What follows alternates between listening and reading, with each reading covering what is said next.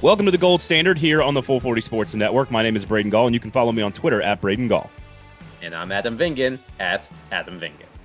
We will dive into the odds to win the Stanley Cup, the odds to win a bunch of awards, and where Nashville and its players are in all of those conversations, because now they are featured very prominently, as all of that has changed according to Vegas. We will dive into that a little bit later on. Of course, we've got no games basically between now and next week's episode when we will come out, because it's the All-Star break. So we don't have a ton of games to preview. We'll take a look at some fancy stats, celebrate UC Saros' 100th win and Philip Forsberg's 200th goal. We've got a lot of stuff to look at from a team statistics standpoint based on where this team is at now with 60 points after losing to Edmonton and beating Vancouver. So we'll dive into all of that. First, you're going to have a message for the great and wonderful folks out there. We've got some programming news to get to here at the start of the shows. But before we do that, Adam, we do have to remind folks that the Gold Standards is in fact brought to you by... Is it still Jasper's? It is. It is, Adam. They haven't regretted any of my terrible ad reads. No. They're quite pleased with it. And so far, you know, Jasper's is rocking and rolling. Parking is free. It's a fantastic place to watch Nashville Predators hockey games next week when that happens. Of course, you got the All-Star game this weekend and all the skill stuff, so you can watch that there. During Preds games, all of them, home and road, you get great drink and beers and burger specials, $3 domestics, $10 smash burger. As I mentioned, the parking is free. It's a great place to watch the game. And there's a cocktail named after us, the Gold Standard, which is basically the crowning achievement of my life, Adam. I don't know about you, but Gold Standard cocktail at Jasper's. Go check it out. All right, so we'll get to a lot of stuff, All-Star game, UC Saros, Philip Forsberg, all that stuff. However, we do have a programming note, and you sort of tweeted about this a little bit. So if people follow you on the Twitters, at Adam Vingan, pay for good journalism at The Athletic, people sort of know what's coming here. And I just wanted to give you a chance to break the news to our audience and speak to the wonderful Gold Standard folks who are out there rating, reviewing, and subscribing on a regular basis to us. I thought I'd give you the chance to talk to them. The floor is yours, my friend.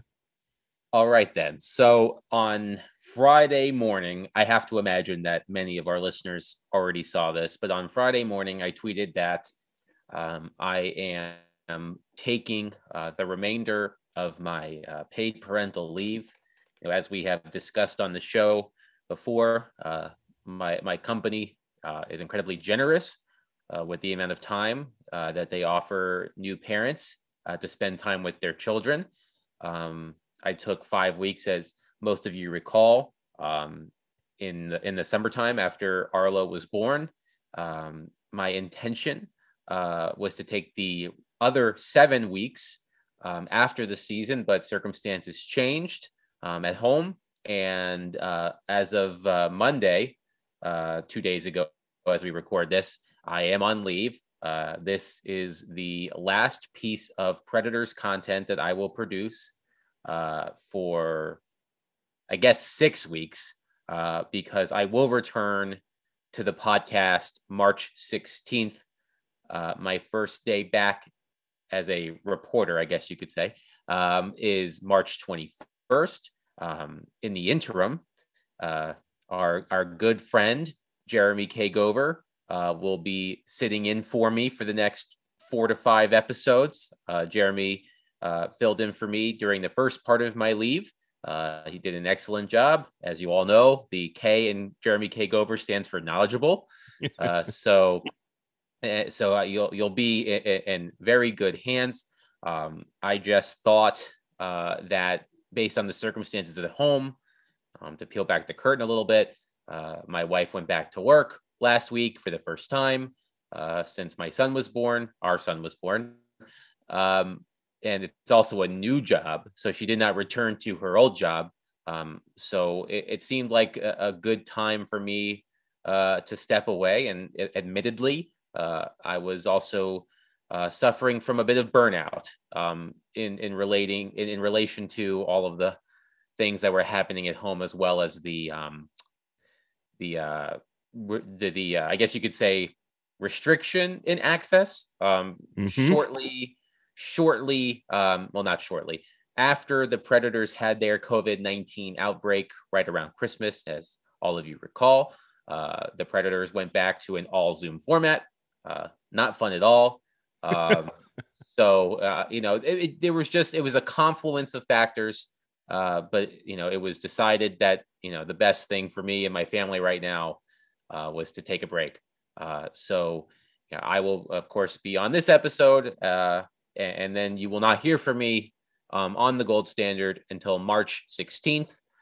This was a complete coincidence, but 7 weeks from Monday is March 21st, which is the NHL trade deadline. That was completely coincidental. I did not plan that out, but it does come as a good time to get back into things. So, I will not be in attendance at Pekka Rinne's retirement ceremony. I will not be in attendance at the outdoor game against the Tampa Bay Lightning.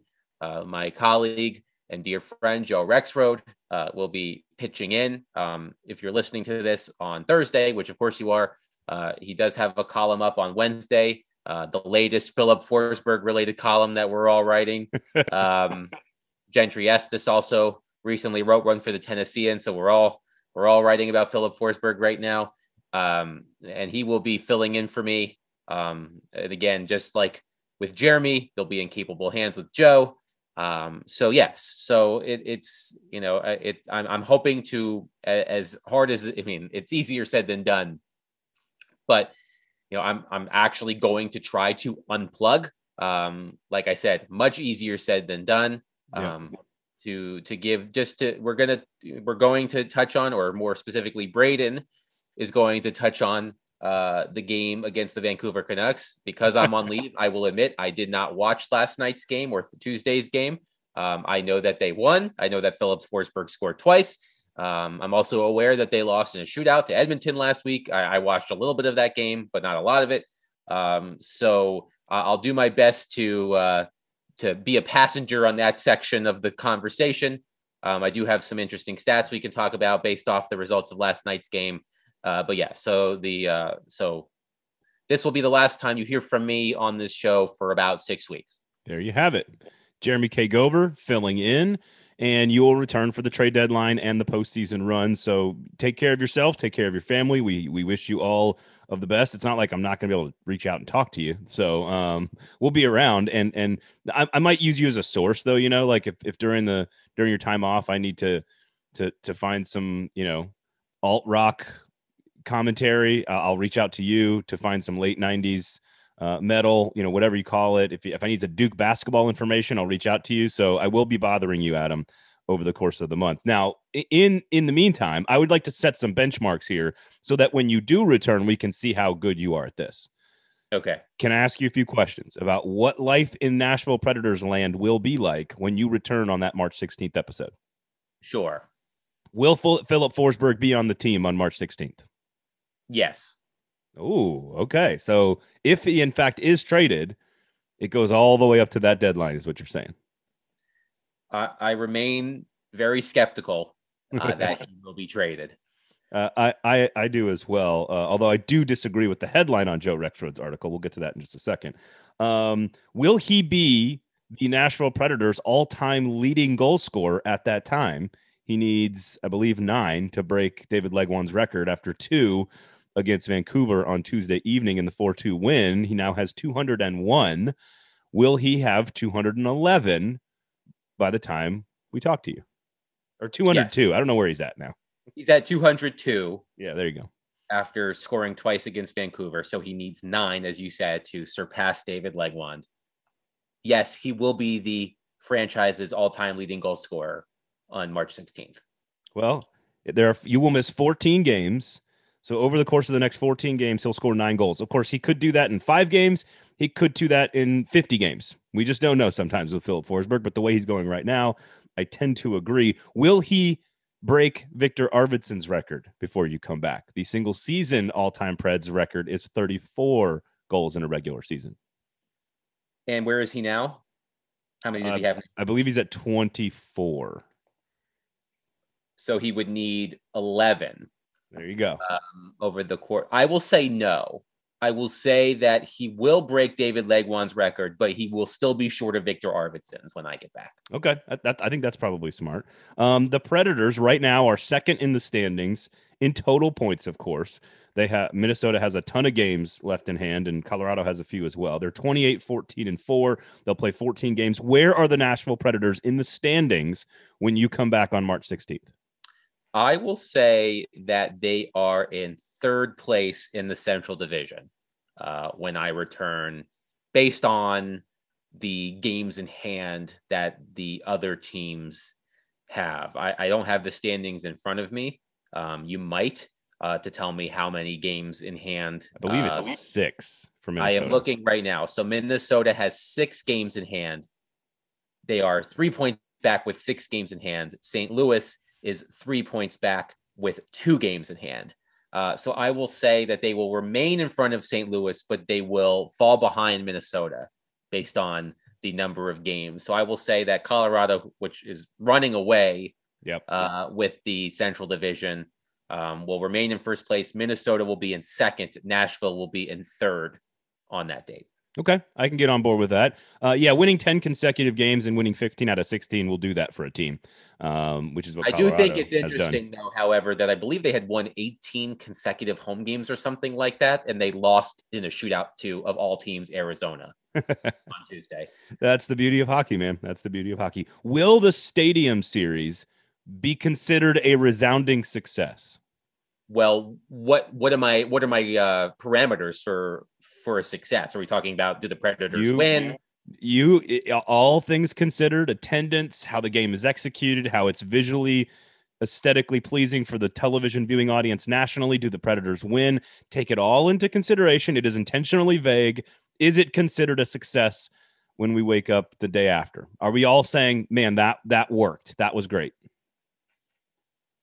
The one thing I will say is that after seeing the Stadium Series uniforms on the ice, that all of the Predators fans who said that it was the worst jersey in the history of hockey at all levels will change their tune. Because when we discussed that, when it was unveiled, we both said that, one, Stadium Series jerseys tend to be loud. If just look at the history of the uniforms. And 2, oftentimes when you see a uniform, they look a lot worse when it's just some schlub wearing it, versus the team on the ice with the helmets, with the pads, everything like that. The Predators I did see on social media the other day, they did put out some practice footage. I think UC Saros was wearing his Stadium Series garb. He had all blue pads. I also found they were wearing their pants, and there was a huge Predators logo, the Pred head, on the jersey. I mean, on the pants, which I thought was a little odd. But you're ducking the question, Adam. I'm thinking. I think that it will be. I think it will be a success for those who attend the game in person. I'm going to say the weather will cooperate. I say we'll get an entertaining game. I'm not sure if they'll win, but I know that it will be an entertaining game. I do think, however, that the ratings for said game will be poor. That's a good prediction. That's a good prediction. Based on the history of said events when involving quote unquote non-traditional teams. Remember how much fun we had. Those of us who attended the Winter Classic, outcome of the game notwithstanding, but it was a great atmosphere. It was cool to be at the Cotton Bowl to see 2 teams in the Southern United States play outside, 86,000 plus people in the stadium. It was great if you were there. If I recall correctly, it was perhaps the least watched Winter Classic of all time, or at least one of the least watched Winter Classics of all time. So I'm not sure how Stadium Series ratings are in the history. That's more of your purview as the ratings king. But I will say that when the ratings are unveiled for this game, it will be one of the lowest rated Stadium Series games in NHL history. I tend to agree with almost all of that. I need to see the uniforms before I start going back on me thinking that using a marketing term is the right thing to put on your sweater. But I agree. I think in person, people will have an absolute blast. The tailgate, the build up, the events, the game. I actually don't think the outcomes of these games matter at all. I do not like Stadium Series, Winter Classic, whatever. Like the outcomes in an 82 game season. If this was an NFL thing, maybe it would matter because every single game matters that much. But I just don't think the outcome is even a part of how I would evaluate how the event went off per se. But I agree with you. Nissan Stadium isn't a particularly, charming or historic venue. And I think two Southern teams in a small market like Nashville, I don't think it's going to draw particularly well nationally. So I tend to agree with all of that. I do want to interject because I did find a story from Sports Media Watch about the 2020 Stadium Series game at the Air Force Academy, which was the Los Angeles Kings versus the Colorado Avalanche. So this was 2 years ago. Saturday's Kings Avalanche NHL Stadium Series game averaged a 0.6 rating. Yikes. And 1.00 million. So I guess just 1 million viewers on NBC, marking the least watched outdoor game ever on the network. The previous low was 1.08 million for the 2017 Red Wings Maple Leafs Centennial Classic. Across all networks, it ranks as the seventh least watched outdoor game since the debut of the Winter Classic in 2008. It was also the lowest rated and least watched NHL game ever on primetime broadcast television. So it says Los Angeles's win sank 45% in ratings and 48% in viewership from last year's Stadium Series game, which was Penguins and Flyers, and a tick. It says in a tick and 9% respectively from the 2008 edition. But what you have to take from that is that game 2 years ago was the lowest rated and least watched NHL game ever on primetime broadcast television. Now, of course, this game is not going to be on NBC. I think it's on TNT. Yeah. But 0.6 rating for Kings Avalanche. I will say that the Predators Lightning game will have a lower rating than 0.6. I think that's a high or low bar to clear, but I think they might be able to do it. All right, last one here for you before we talk actual Preds hockey here. Will you cry in your living room holding your son while watching the Pekka Rinne game? Now, to be honest, I may not watch it. You're required to in this question. Okay. Will I cry? No. I will admit, however, that I did get a bit verklempt when he did his little victory lap at the end of last regular season. That was a very organic thing, though. We've recently seen two jersey retirements. Henrik Lundqvist just had his jersey retired by the New York Rangers. Sergei Zubov just had his jersey retired by the Dallas Stars. Those are much more manufactured events. So I will say that no, if I do watch it, I do not plan on crying. Arlo, however, is a baby, so he may cry for completely unrelated reasons while at the same time. It won't be because of it.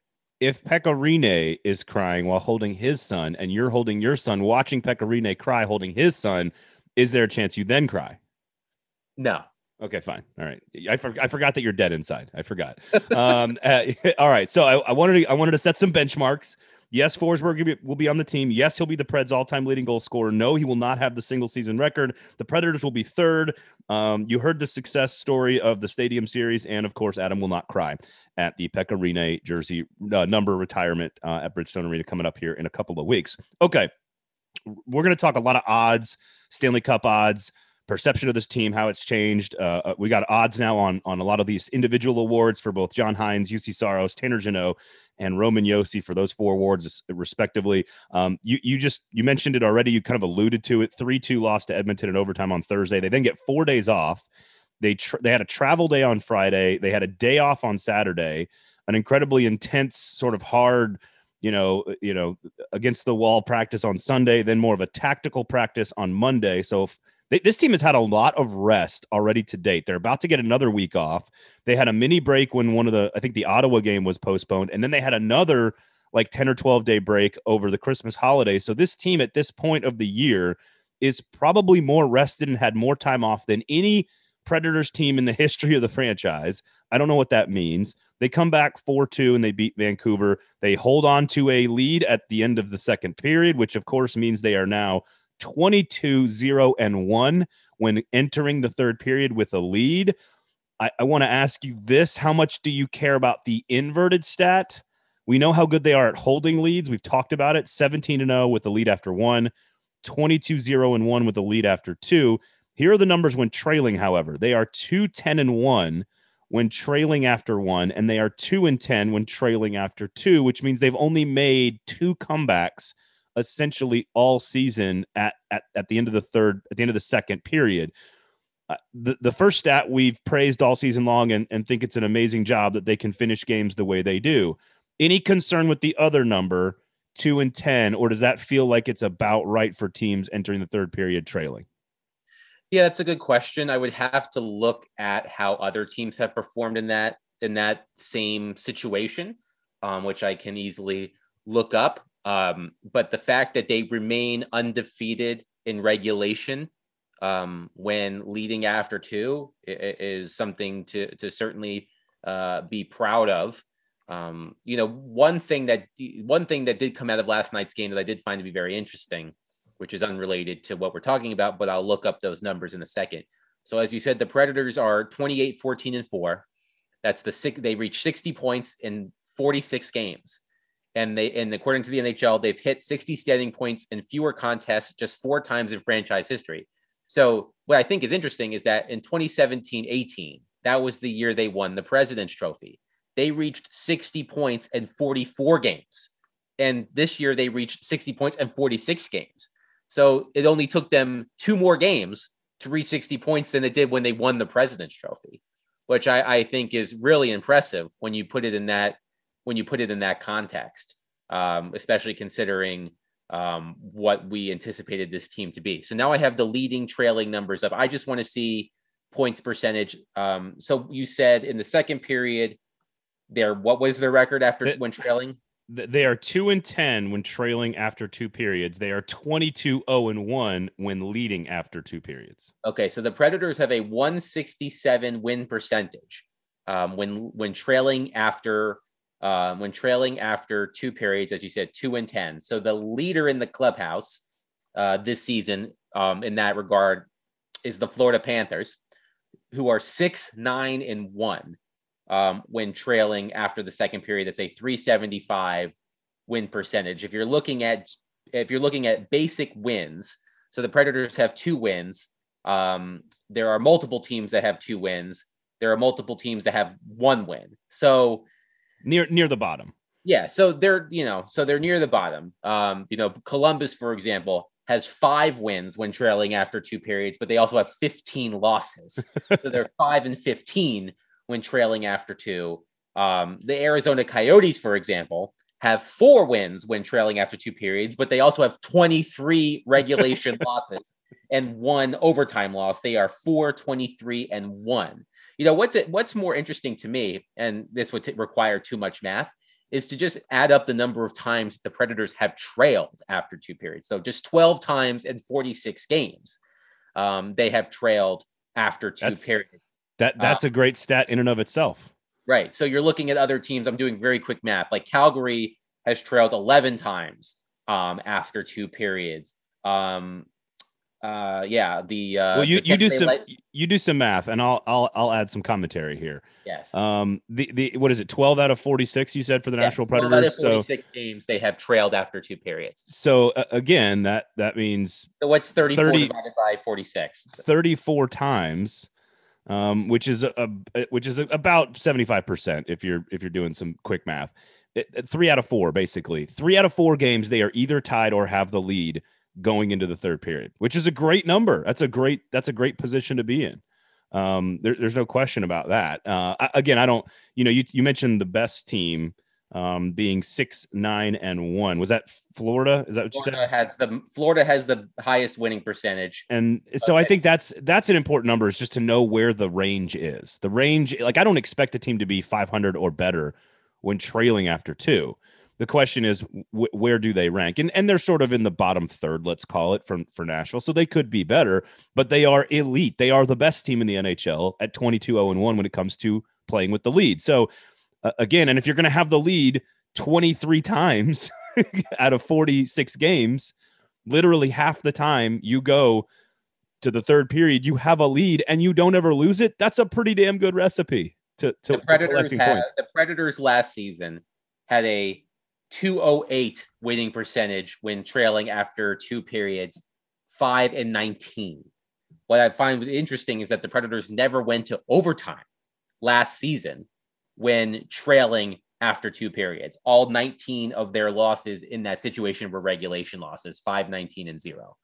So the Predators, when trailing after 2 periods last season, never got a point when they entered the third period down a goal, at least. So I just thought we would sort of present the statistics there, the data there. Obviously, more teams win when they have a lead than when they don't. That's just an obvious thing. But I wanted to sort of put it into some context for folks out there to sort of better understand where they're located within the league. I did think it was interesting in the 4-2 win over Vancouver.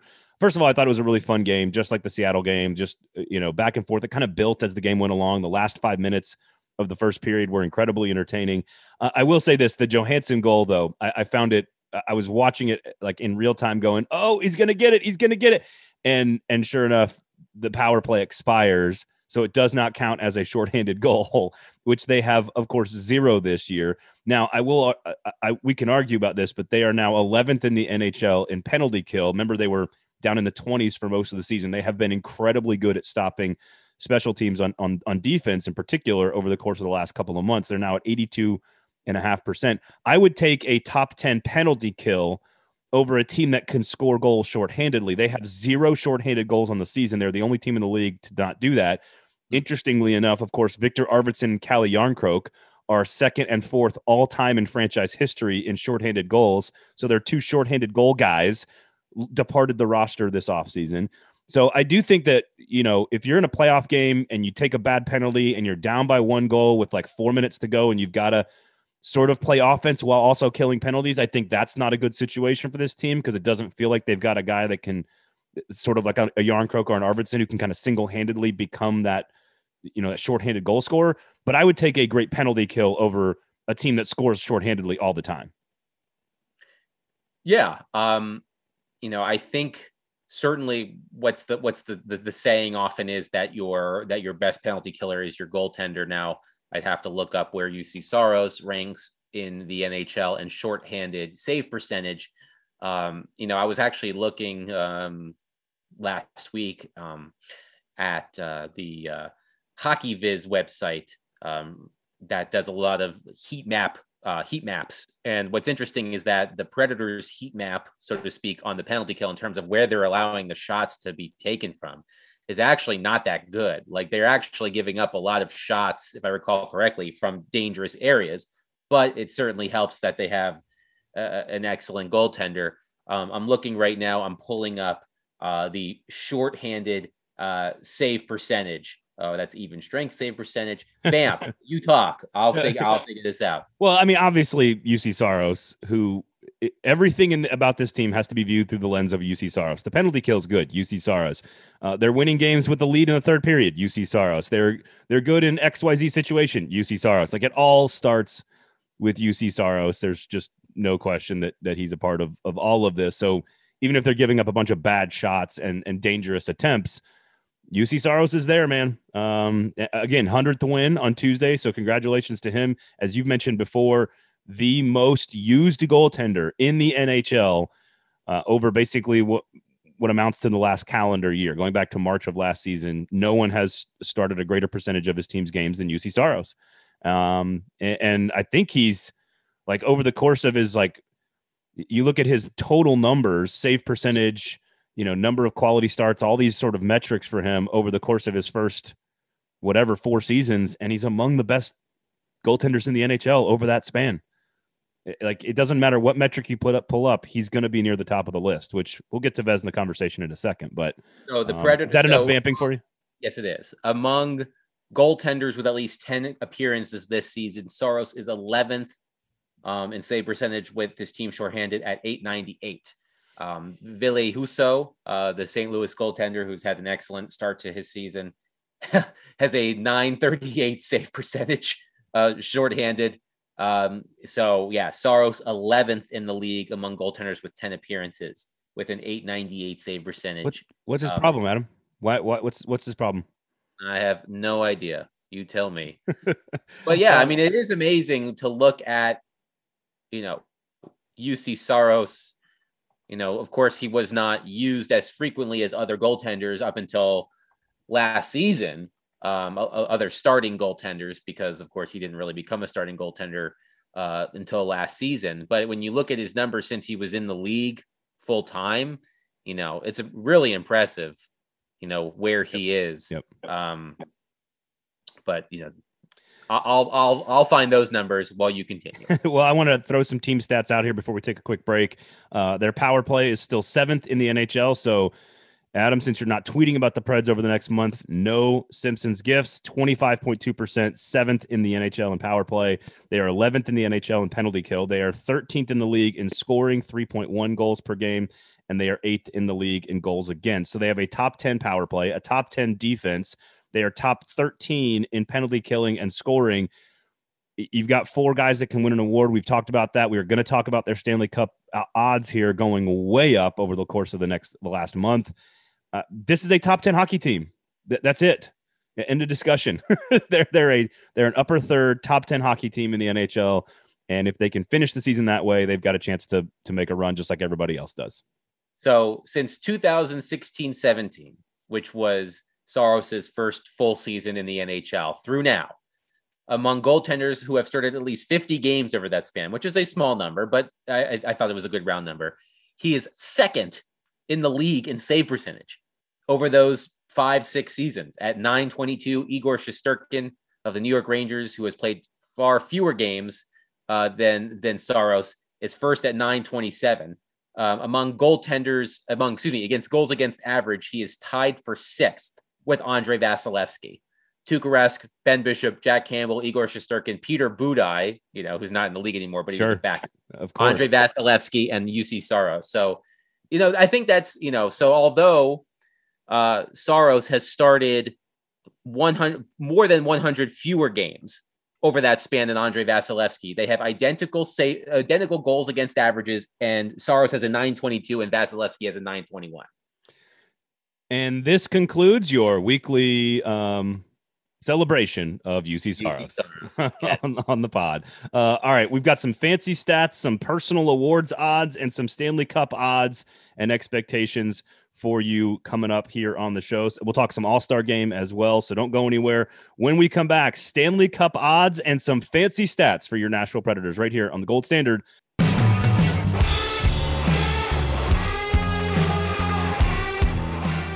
The Gold Standard, Adam Vingan of The Athletic, paid for good journalism, is in fact brought to you by Jaspers. Eat fresh.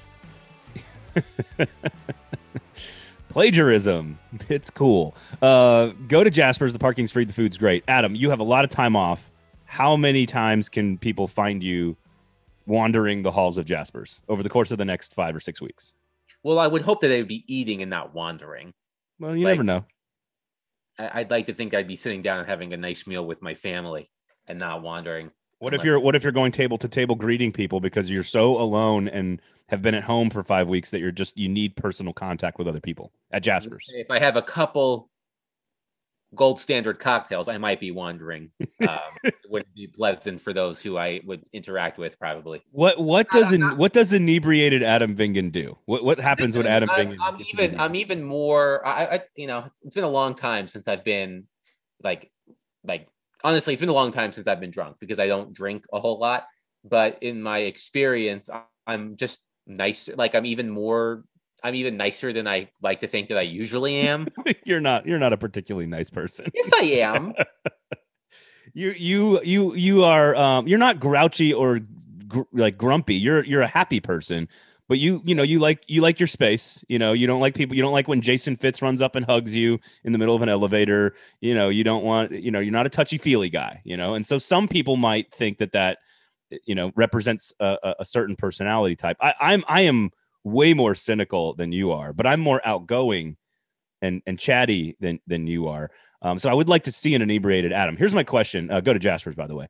Here's a question for you about drinking. Did you not have at any point during the first trimester when Arlo was still in utero, did you have that like normal first time parent dad thing where you had one too many on like a Friday night because you're just the weight of becoming a father was just so intense? You had a designated driver. Like, did that ever happen at any point? Because that every one of my friends, almost all of us, myself included, had like that one night where I just got a little out of control. I might have had one too many because my wife can drive me home and because I'm stressed out because I'm becoming a parent.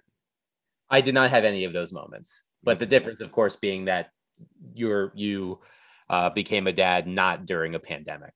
That's a so valid point. So there was less going out. That's true. I will say that I'm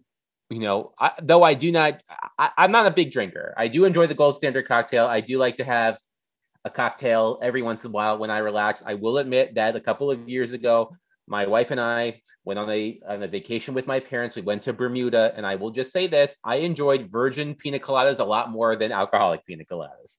Lame. But because it's basically like a pineapple Slurpee. That's like a fruity milkshake that just is calories and sugar. I don't care. I was on vacation. So go to Jasper's. No, I did not have any of those moments. Go to Jasper's, where they will not judge you if you want to drink virgin pina coladas. Go to Jasper's, where they will not judge you if you drink virgin pina coladas, and they will not judge you if you have an extra cocktail during your wife's first trimester. Go to Jasper's, everybody. The food is great. Remember, we did have this whole thing a few months ago where we were, I famously, went to Jasper's after Arlo was born to get Bridget a meal. And I believe we had a listener tweet us that he also went to Jasper's to get his wife a meal after the birth of their child. That's true. So that sort of became the thing. It's like Jasper's, your wife's first meal after a terrible pregnancy experience. Jasper's, the place for you to go get nervous drunk when you're becoming a parent. See, look at all these great taglines we're writing. Yeah. Go to Jasper's, everybody.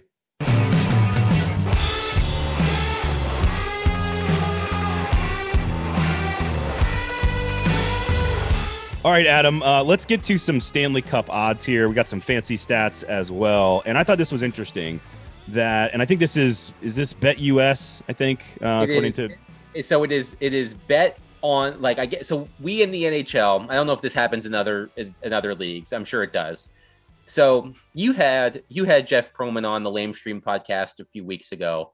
And did he tell his Sports by Brooks story on that podcast? He did. So we NHL types get these emails from a gentleman by the name of Jimmy Shapiro. Like, none of us know who Jimmy Shapiro is. I'm not convinced he's I would love to know who. Like, maybe I need to do a Jeff Proman style Sports by Brooks story where I try to track down Jimmy Shapiro, because we NHL reporters like to joke about getting emails from Jimmy Shapiro. I have this idea of what he looks like. I think he looks like God, what was the character in The Sopranos? Jimmy Altieri, for those of you who watch The Sopranos, like this big fat Italian guy. Maybe it's a terrible stereotype, but I just have this idea of Jimmy Shapiro looking like a captain in the Soprano crime family. But he works for Bet Online, and he always likes to send us awards, odds, and prop bets and all this stuff. So it was February 1st on Tuesday. So like clockwork, we got an email from Jimmy Shapiro with updated odds for the Stanley Cup, the conferences, divisions, and NHL awards. So what's interesting is they broke it down. You break it down month by month, and each day at the start of each month, they sort of set new odds to win the Stanley Cup. And the Nashville Predators, do you have the preseason like in July? Yes, I do. So the first odds that they released were on July 8th. So this was, shortly before NHL free agency, if I recall the date correctly. So the Predators on July 8th, 2021 had 40-1 odds, according to Bet Online, to win the Stanley Cup. So wait, say that again. 40? They had 40-1 odds on July 8th. That was before I think that was after they traded Victor Arvidsson but before they traded Ryan Ellis. Either way, July and the retirement of Pecker. Either way, July. I didn't really include the July numbers, but I wanted to use them as a reference point because they were 40-1. The teams really aren't the teams. But so at the start of October, which I found interesting, at the start of October, 12th. The Nashville Predators were 80-1. On November 1st, they were still 80-1. On December 1st, they had gone up to 60-1. On January 3rd, which again, which is a Monday, they moved up to 40-1 odds. And on February 1st, this week, they are now 28-1 to win the Stanley Cup. Now, I do not think it's a good bet. 80-1, maybe that's a good bet. You're trying to find value when you place futures bets. But it does show you the gradual respect that has been gained by this particular franchise. Now, let me throw out a couple of other nuggets here. Only 8 total teams have gone up since that start of the season. So the Kings, the Capitals, the Blues, Calgary, Minnesota, Pittsburgh, Carolina, and Florida. All of the, along with Nashville, 9 teams have increased their Stanley Cup championship odds since the beginning of the season. However, only 2 teams have gone up every single month or stayed the same, meaning they have not gone down at any point during the year. The only 2 teams in the NHL that have only gone up in their Stanley Cup championship odds are, that's right, you guessed it, the Pittsburgh Penguins and the Nashville Predators. Those are the only 2 teams that have not seen their odds decrease at any point during the calendar year. Now, I don't know what that means because Vegas is about trying to acquire dollars on both sides of wagers to create an opportunity for the house to win. It doesn't necessarily mean much. It just means that people were gambling on Nashville to win the cup at 80-1 and 60-1. So they've had to increase the odds because people like those bets. I'm assuming that number will stay probably around 28-30-1 for the rest of the year. But it does show you the respect that gamblers have for the Nashville Predators, or that they've gained over the last couple of months. So I'm not a betting man. So when you look at these updated numbers, what's a good value bet? By the way, the favorite is the Colorado Avalanche, of course, with 17-4 odds of winning the Stanley Cup, followed by the Florida Panthers at 7-1. So if you were, because I know you're more into this than I am, if you were placing a wager on one of these teams based on the odds on February 1st, what's a good value bet in your opinion to win the Stanley Cup? That is a great question. Let me see here. Are the Predators not a good? Is 28? I don't. Not good odds? I don't particularly think so. If you could get them, if you got them at 60-1 or 80-1, that's really good value. That's a tough. There doesn't really seem to be one because you look at some of the other teams like, St. Louis. Where's St. Louis? St. Louis is 25-1. Who of these teams that are behind Nashville? Because Nashville is about like 13th or 14th in the odds to win the cup. They're basically tied with the Oilers. The teams behind Nashville that you think could make a run. That's what you have to look at. And is it Winnipeg maybe? What are Winnipeg? 75-1. I mean, like that. Connor Hellebuck is an excellent goaltender, and we know how far excellent goaltending can get you. The Predators are basically in the same boat with UC Saros. That's an interesting one. They're I don't know where they are in the standings, but they're going to need a little bit of a run to even make the playoffs. Right. So that might be hard. We talked about this last week. We talked about how basically the Eastern Conference playoff teams have already been decided. Washington, I think Washington's an interesting bet at 25-1.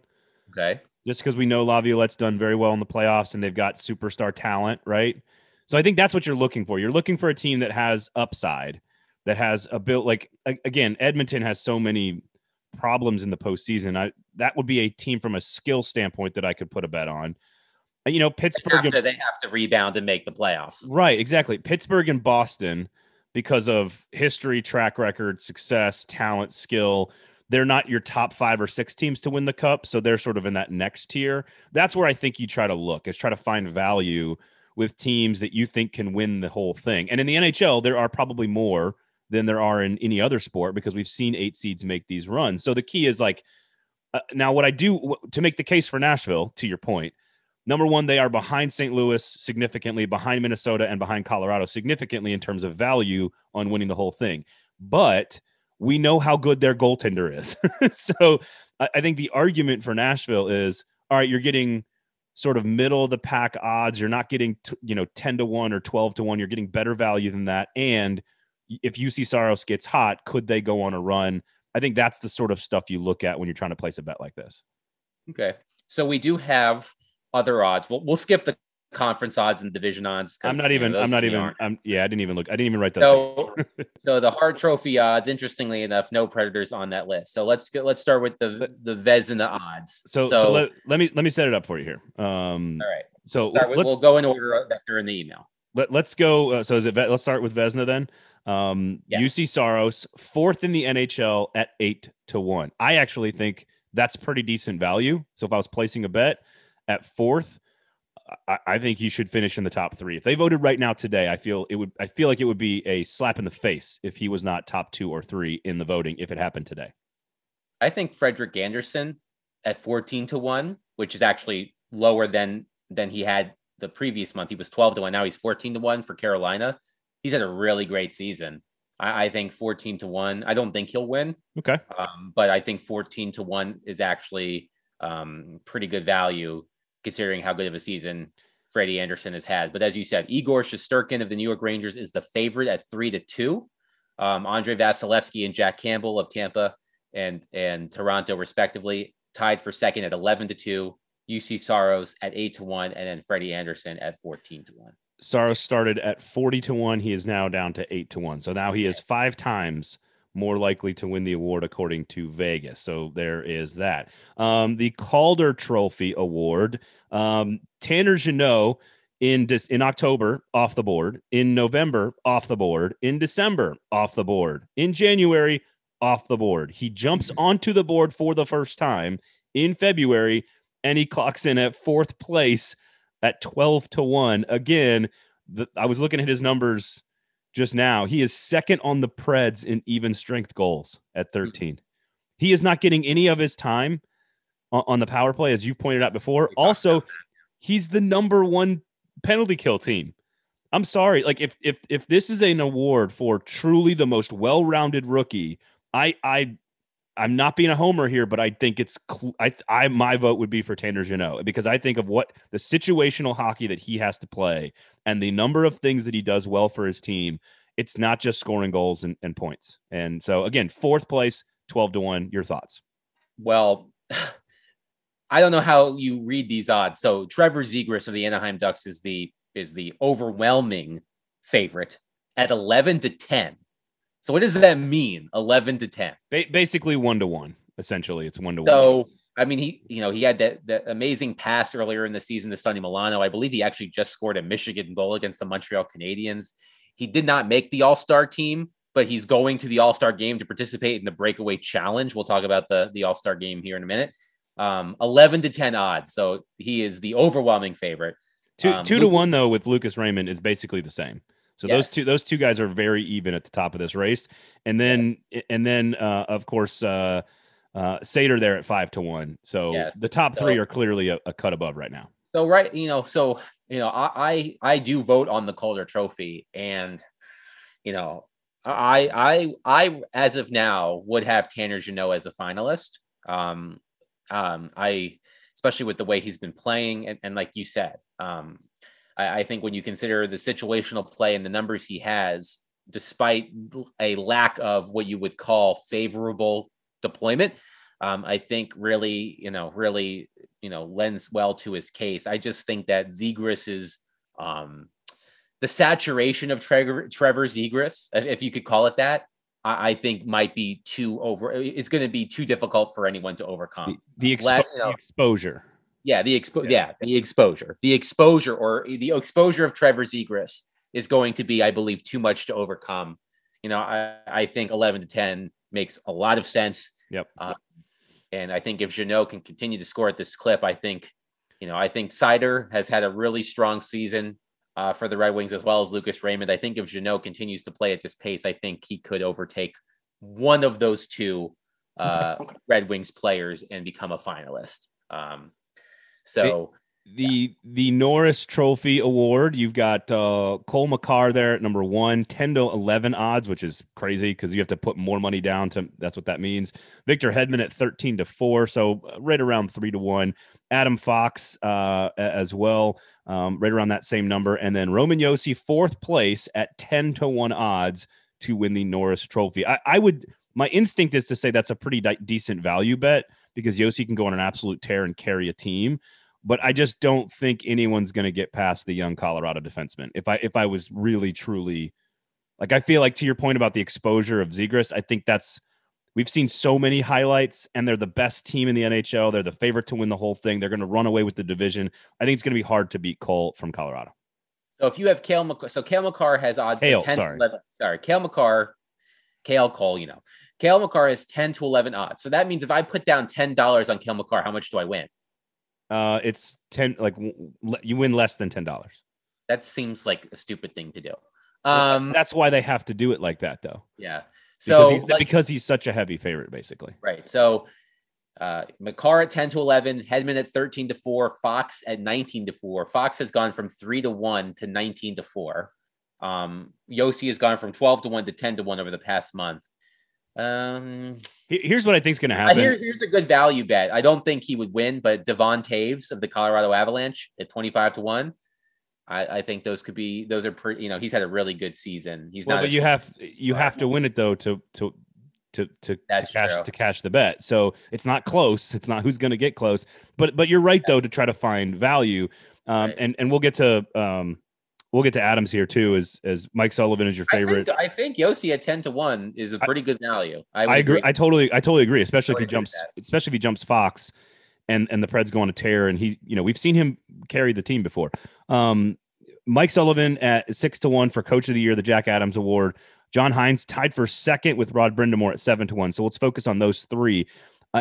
Here's the thing. All this conversation, I think they're all very worthy. I think Saros might be the most worthy of all of them to actually win the award.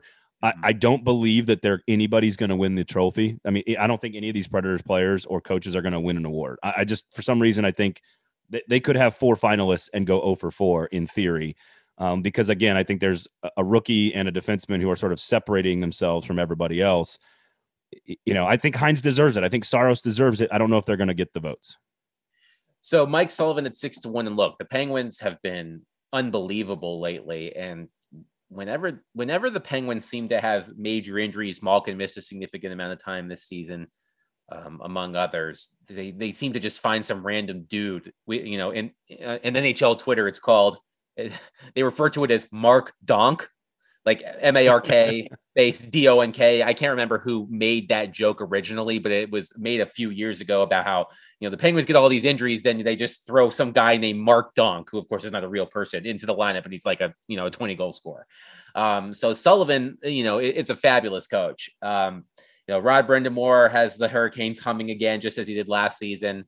I think Andrew Burnett at 15 to 2 is is a good value. Of course, the Panthers, started the season with Joel Quenneville, who resigned from his position in the wake of the Blackhawks sexual assault scandal. Andrew Burnett came in. I do not believe at the time he had any head coaching experience at any level, and has the Panthers playing exceptional hockey. So I would lay some money down on Andrew Burnett, to be honest with you, at 15 to 2. See, look at you. You're starting to grab value and understand the concept. Dean Evison is 20 to 1. I think the problem is that the Wild are not going to catch the Avalanche, most likely. Like, if the Wild were to catch the Avalanche and win the Central Division, I think Evison would have a really good shot. And I believe he was a finalist last season. Well, but the problem is that Minnesota, by some, was picked to finish second in the division. I do think it's interesting that Jared Bednar, who is the head coach of the Avalanche, has 14 to 1 odds. Oftentimes when, first of all, the NHL Broadcasters Association votes on the Jack Adams. So locally, I would have to imagine that like Willie Donick has a vote, maybe Pete Weber. I'm not sure exactly.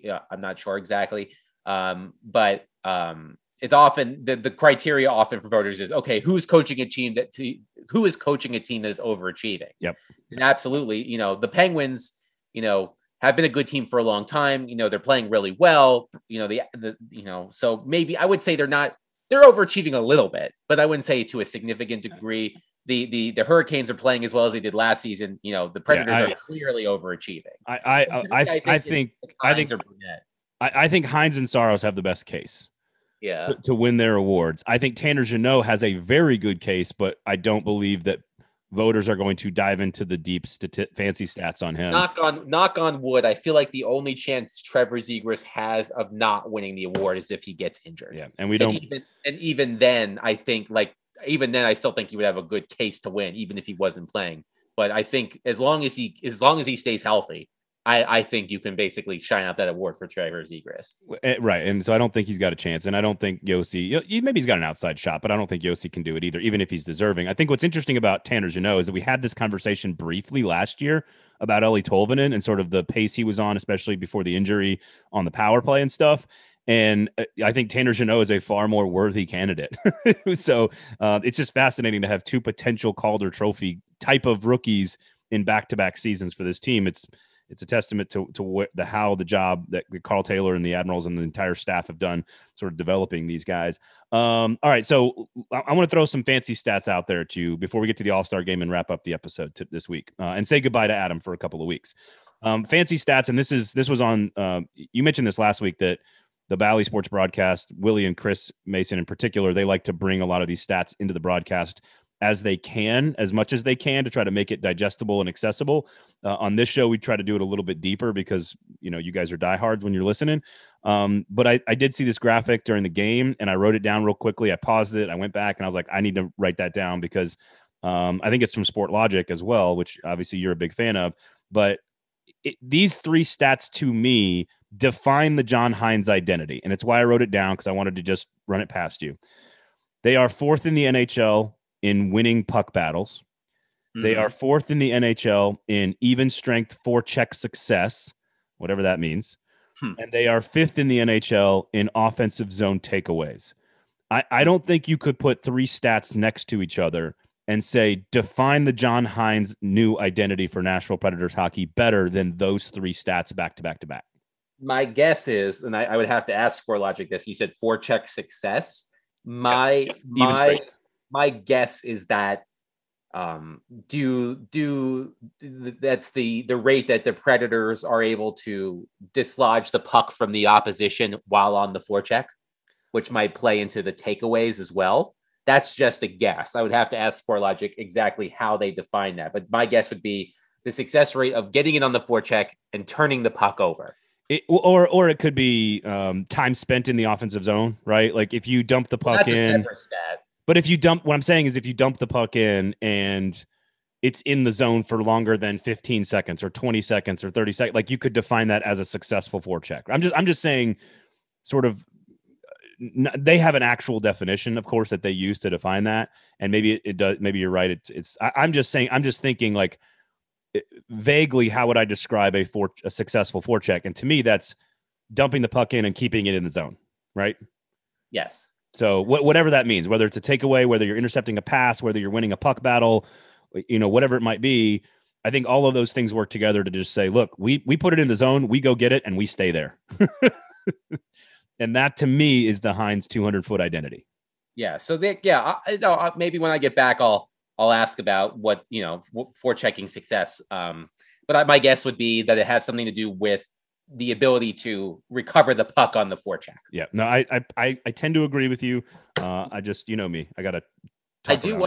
Before we go, so the NHL All-Star Game is this weekend. We know that UC Saros is going to be a part of it. Hang on. I want to talk All-Star Game. I had one more bet I placed last night, and I wanted to ask you about it. Sorry to interrupt you.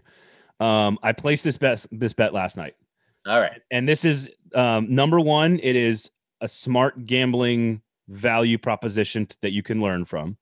And number two, it is a very deep insight into me personally, the sports fan, and how my brain works about my favorite sports teams. Okay. All right. Plus 600, the Nashville Predators to miss the playoffs. I put $5 on it last night. plus So 600. So what does that mean if you win? Like 40, like $40. It's like 8-1 odds, basically. Something like that. I'll win like $5 to win 40. Yep, exactly. To miss the playoff. And what it does is it shows you how I gamble on my favorite teams. I'm a Packers fan. I had the Niners plus 6 2 weekends ago.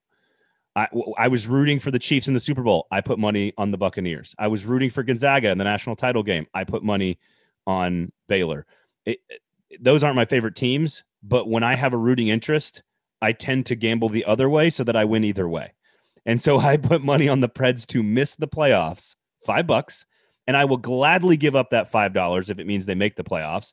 And if they miss the playoffs, my devastation will be soothed by my $40 winnings. That will pay for all of my hockey bets for the entire season, basically. All right. Well, what do you think? It sounds savvy. I think you're gonna lose that money. That's fine. It's totally fine. But yeah, we'll see. All right. Back to the All-Star game. All-Star game. So the All-Star game this season is in Las Vegas. And we talked, I think it was last week, we talked about how the 3-on-3 has become a bit stale. I want to highlight specifically 2 skills competitions that the NHL is doing in Las Vegas, which sound, pardon my French here, fucking awesome. And the first one is the Fountain Face-Off. And this is how it's described by the NHL. Competition takes place on the iconic Bellagio fountains. Players will travel by boat to the rink, in quotations, and are required to successfully shoot pucks into 5 targets in the least amount of time. Qualifying players move to the head-to-head final. Fountain spray and the breeze off the strip will add to the challenge of this unprecedented NHL All-Star Skills event. So that's awesome. Like, I think the NHL should take more. So if you're in here's an idea. So if you're in Denver and the All-Star game's in Denver, you put guys up on top of like a giant mountain, and they have to shoot pucks down like a 2,000-foot drop on and see if they can land on like a big target. That kind of stuff, right? Yeah, I mean, I think a couple years ago, I think it was when the All-Star game was in St. Louis, they had some sort of like top golf type event in the arena where players were shooting from like the the mezzanine, and they were trying to land the puck on little net. I don't know, whatever. What about on Broadway? What about on Lower Broadway? You start up at 5th and Broad. You're at the light at the crosswalk at 5th and Broad, and you have to. It's like a long drive competition. How far can you get the puck to the river? How far on Broadway? How far can you get it down the river? See, now we're talking creativity. How close can you get a puck to a passed out drunk person on Lower Broad? No, you have to avoid all of the people stumbling out of Kid Rock's bar. You have to get it through the traffic, you know? Yes. So that's a really cool event. I think this one's even cooler. Tell me if you agree. It's called the NHL 21 and 22.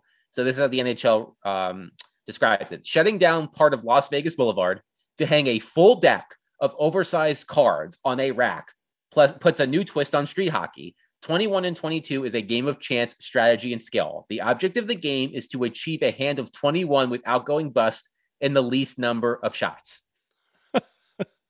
So blackjack and hockey mixed with like a reality TV show. Yeah, I mean, it's basically like, I guess, if you want to win, you got to aim for the ace and you got to aim for the jack or whatever, and try to get 21 in the fewest amount of shots. That's interesting. That sounds like fun. It sounds like a real world road rules challenge mixed with gambling in a casino and hockey all at the same time. Yes, and of course they have the other typical skills events: the fastest skater, the save streak, the hardest shot, the breakaway challenge, the accuracy shooting. Here's a question for you. And this goes on what we talked about last week with Philip Forsberg and being 23 miles an hour. I would love to see a race between one of the NHL's fastest players and, like, in this case, it's Vegas. So maybe like one of the Las Vegas Raiders, like one of the fastest players on the Raiders comes out and they put 100 yards or 100-meter track down. That's ice on one side and like track on the other. And we see what a race looks like. Give me Cale Makar versus like Josh Jacobs in a race. I was going to say Josh Jacobs, but I don't think of Josh Jacobs as like no, he's not a burner. Running. Well, the problem is the fastest player on that team like killed a person, so like we can't use. Yes, and they're not. So ESPN. So there's that. Yes, ESPN broke the news of the participants in the fastest skater competition. Kyle Connor of Winnipeg, Adrian Kempe of Los Angeles, Chris Kreider of the Rangers, Evgeny Kuznetsov of Washington, Jordan Kyrou of St. Louis, Dylan Larkin of Detroit, Cale Makar, and Connor McDavid. Like, give me Connor McDavid versus Derrick Henry in a race.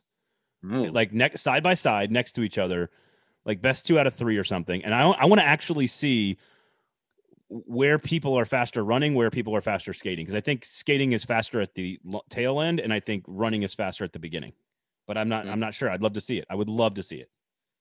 Yeah, that's interesting. And you could sort of like create those the overlays, like the synthetic ice track.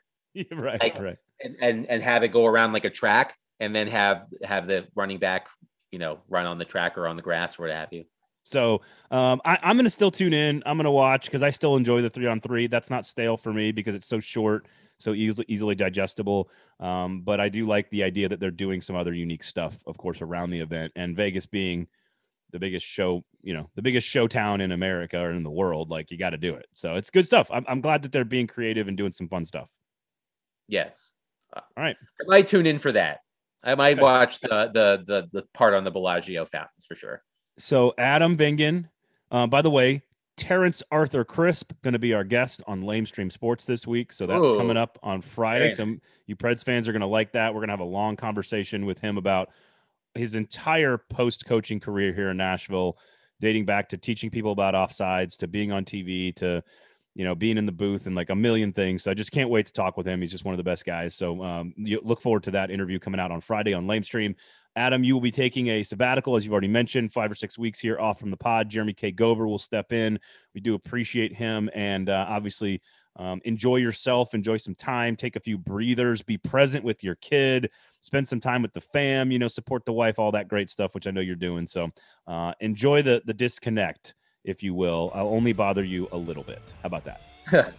Okay, sounds good. And, like I said, Jeremy does a great job. To borrow a phrase from one Terry Crisp, he brings the passion.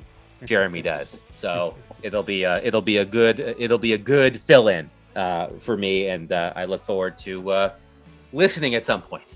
Fecal agitator, as Crispy likes to say. So thank you for everybody out there listening. Share the show, share the product, tell everybody about the show. We are entering crunch time here. Of course, trade deadline just 5 or 6 weeks away, and then the playoffs after that. So Adam will be back for all of that, so don't go anywhere. We do appreciate you guys hanging out with us. Gold Standard, Adam Vingan, is brought to you by, the last time you have to say this for a couple of weeks. It's brought to you by Jaspers, the fine folks at Jaspers, the next evolution of the sports bar. Jaspers, it's what's for dinner.